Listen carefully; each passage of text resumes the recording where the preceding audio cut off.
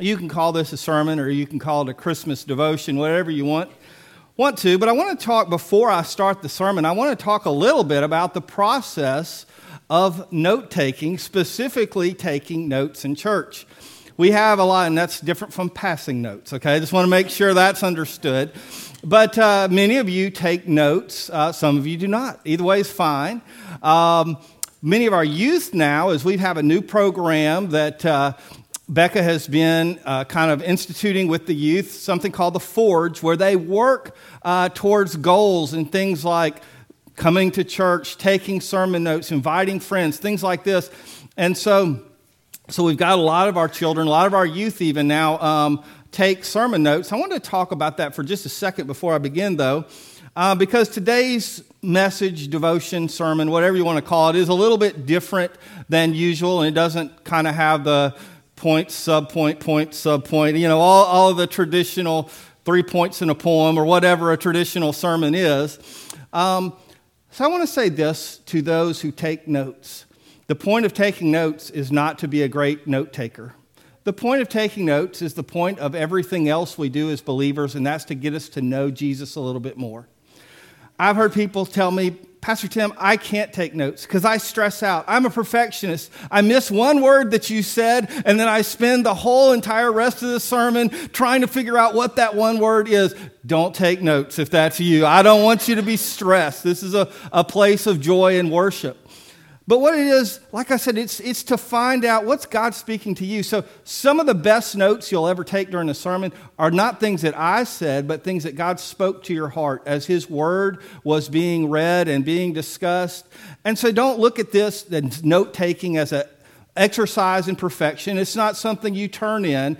Your children and grandchildren will not one day pull out your old sermon journal and say, oh, this is incomplete. They will not judge you. It is simply for you to draw closer to the Lord and write down the things that He's speaking to you. And having said that, simply put, I will tell you that if you're going to take notes today, probably the easiest way is to write at the top, after you've written the scripture, Micah 5:2, write O, and then go down a little bit and write little town, and then go down a little bit more and write of Bethlehem.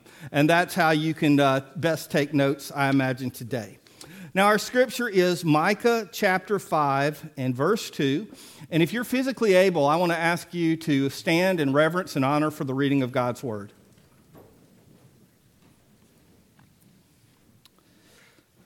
Micah 5:2.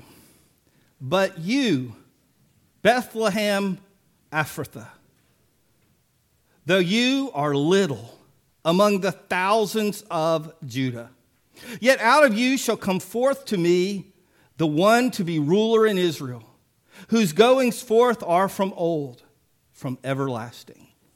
Let's pray.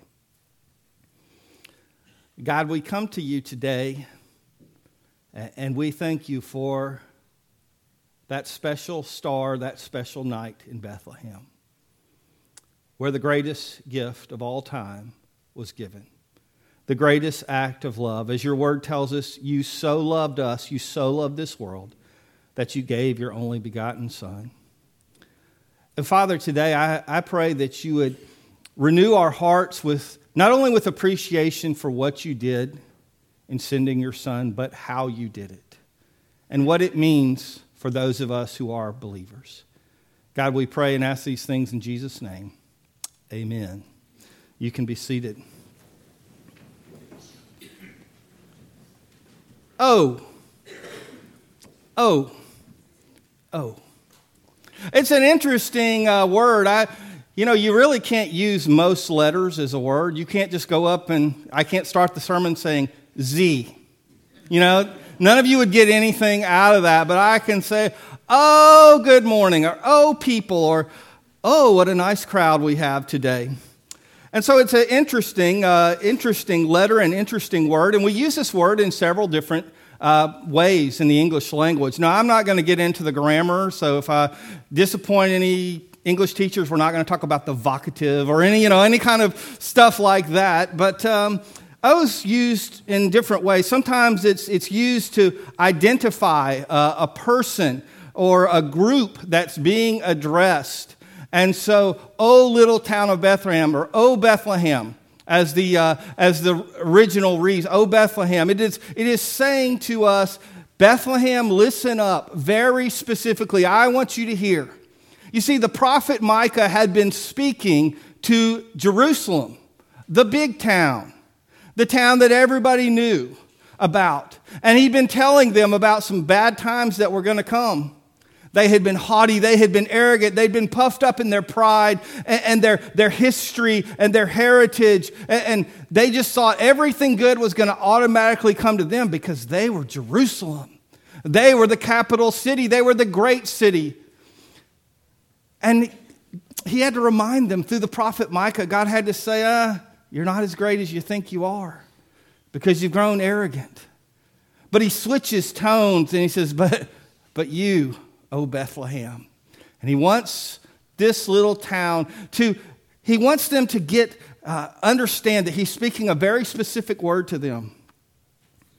So we use O to identify a group. Sometimes we use it to make a grand pronouncement or to show great emotion.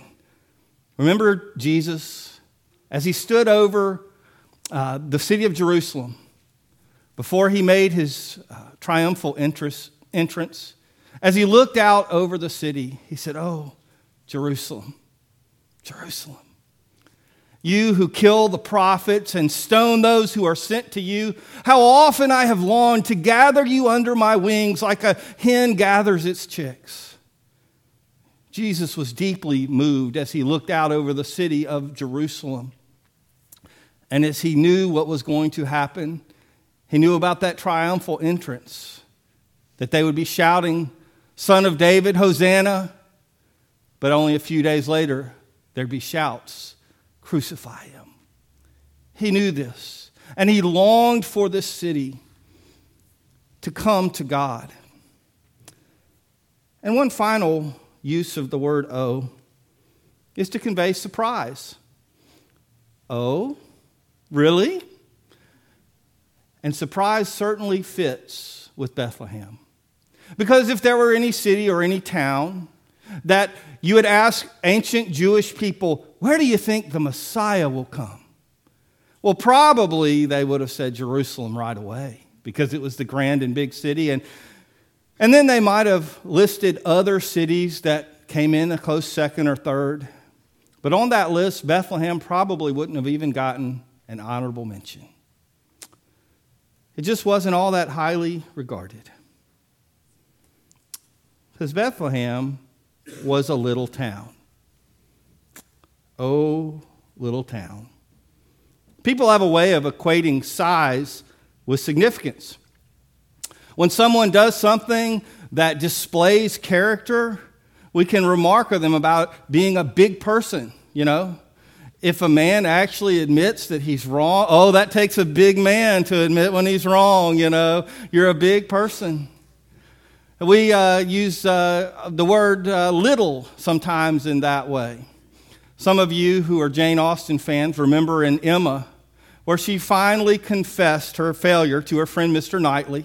Emma was a classic, just almost addicted to matchmaking. She loved to set people up. She loved to play Cupid, and she had thought that her friend Harriet was going to go perfectly with Mr. Elton, who was the local minister. And she connived and she worked to bring them two together. And eventually, though, she realized that her hopes and dreams for this relationship to work out would be dashed. And she ends up admitting to her friend Mr. Knightley, she says, "You saw a littleness in him that I did not see in myself." By the way, when I first came to this church, for several weeks, Charlie Studdard referred to me as Tim Little.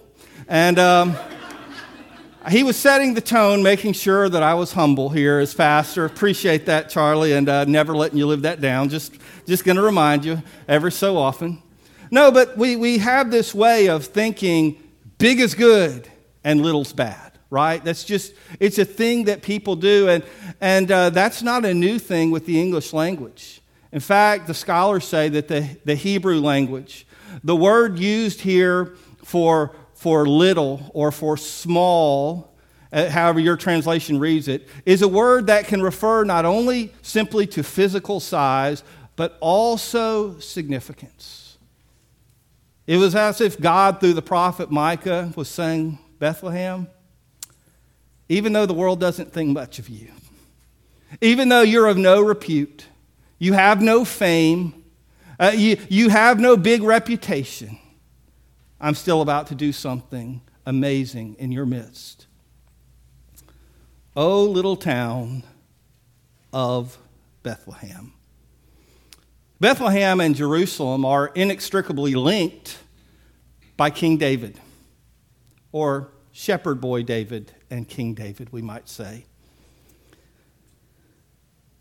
You know, he was simply out keeping watch over his flock, kind of like those shepherds we hear about in Luke 2. When his family was called upon one day by the prophet who had come to anoint the future king of Israel. And he was thought so highly of that all of his older brothers got called in before the prophet. And his dad, Jesse, said, you stay. You're good with the sheep, David. You stay out there. And one by one, all the rest of the brothers were paraded in front of the prophet. And the prophet would look and would say, oh, this is a kingly looking man. And God would say to him, man looks at the outside, but I, the Lord, look at the heart. And each and every one, he thought, well, he's not the oldest, but he's still kind of kingly looking. And they put the next one in front of him. But God would say, no, that's not the one. And finally, he had to come and to ask Jesse, he said, do you have any other sons? I mean, I really thought God was telling me that one of your sons was going to be king, but he hasn't given me the thumbs up on any of these guys. And Jesse says, well, here's the baby of the family. I mean, he's out there with the sheep. Somebody had to stay out there and watch over those sheep. Bring him on in. And he was, of course, the anointed one. He was the one that God chose and put his favor upon to be the king of Israel. But God wanted to make a contrast, because the first king, the one that the people had demanded, the one where the people said, we want a king like all the other nations around us. Isn't it great? I mean, it's such a mature action for this nation. You know, it's kind of like your kid has a toy that they've never played. I mean, like they got it, they opened it, oh, this is great, and then they threw it down. They never play with it again. But when their buddy comes over and all of a sudden picks up that toy and having so much fun and enjoying it, all of a sudden, well, that's my toy. Give that toy to me. I want to play with that. You know, this is about how mature the nation of Israel was when they had God himself as their leader. But they looked around and they said, well, nobody else has God as their leader. They all have kings, and we want a king. We want a king. And God said, okay, you'll get a king.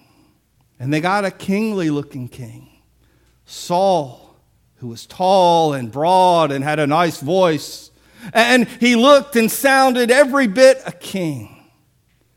But he was not a man after God's own heart, as David was. So Bethlehem had this interesting place. If it was remembered at all, people might like, oh yeah, Bethlehem, it's a one-hit wonder. There was one thing good that ever happened in that town, and it was old David who became king. But guess what? As soon as he could, he got out of there and never came back. So we don't have to worry about old Bethlehem. And Bethlehem existed in the shadow of Jerusalem, both literally and figuratively. Literally, it was only about 6 miles away, and so the scholars say that with the terrain and such, you could start a walk that morning and from Jerusalem, and you could be in Bethlehem that afternoon. Some of the athletes among us might say, oh, that'd make for a good 10K run. 6.2 miles, I could do that. Nice little hill workout, though, I'm going to tell you. Be prepared. But Bethlehem was under that shadow of Jerusalem, even though it was only 6 miles away. Nobody thought of Bethlehem as being the great town. They really forgot about it. Other than there was a few scholars who knew, really well the old word of the Old Testament. They had studied all the prophecies. They were the prophecy geeks of their day. And so when the wise men who came from the east entered into Jerusalem, when they went to see the king and said, "Where is he who is to be born king of the Jews?" Well, Herod didn't know, but Herod had people, right? When you're that big, you have people. And he said, "My people will look into this." And he sent to his scholars, and they searched the scriptures, and they said, "In Bethlehem, that's where the Messiah will be born." Now, isn't it amazing? All this time, they knew exactly.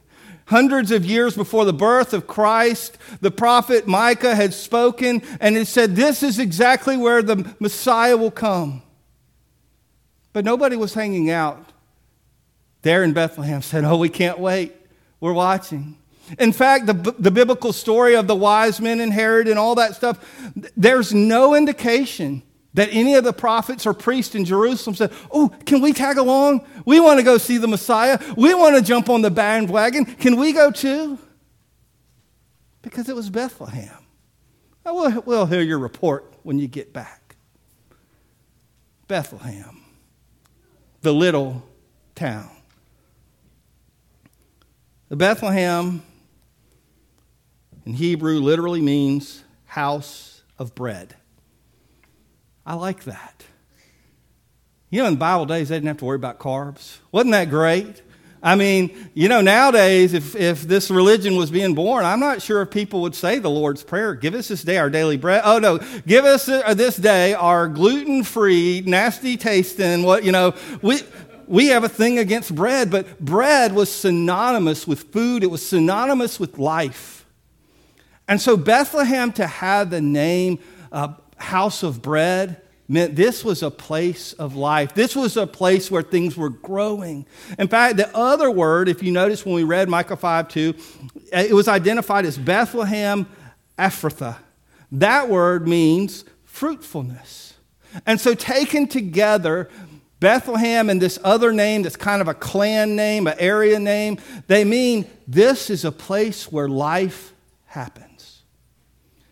And so we live in a world where the big names, the big cities, the big stars, the big politicians, the big personalities get all the attention, and other folks sometimes feel like their family, their town, their church, their whatever is just simply small. And they equate that small size with insignificance. But our God is a God who takes the weak and creates strength.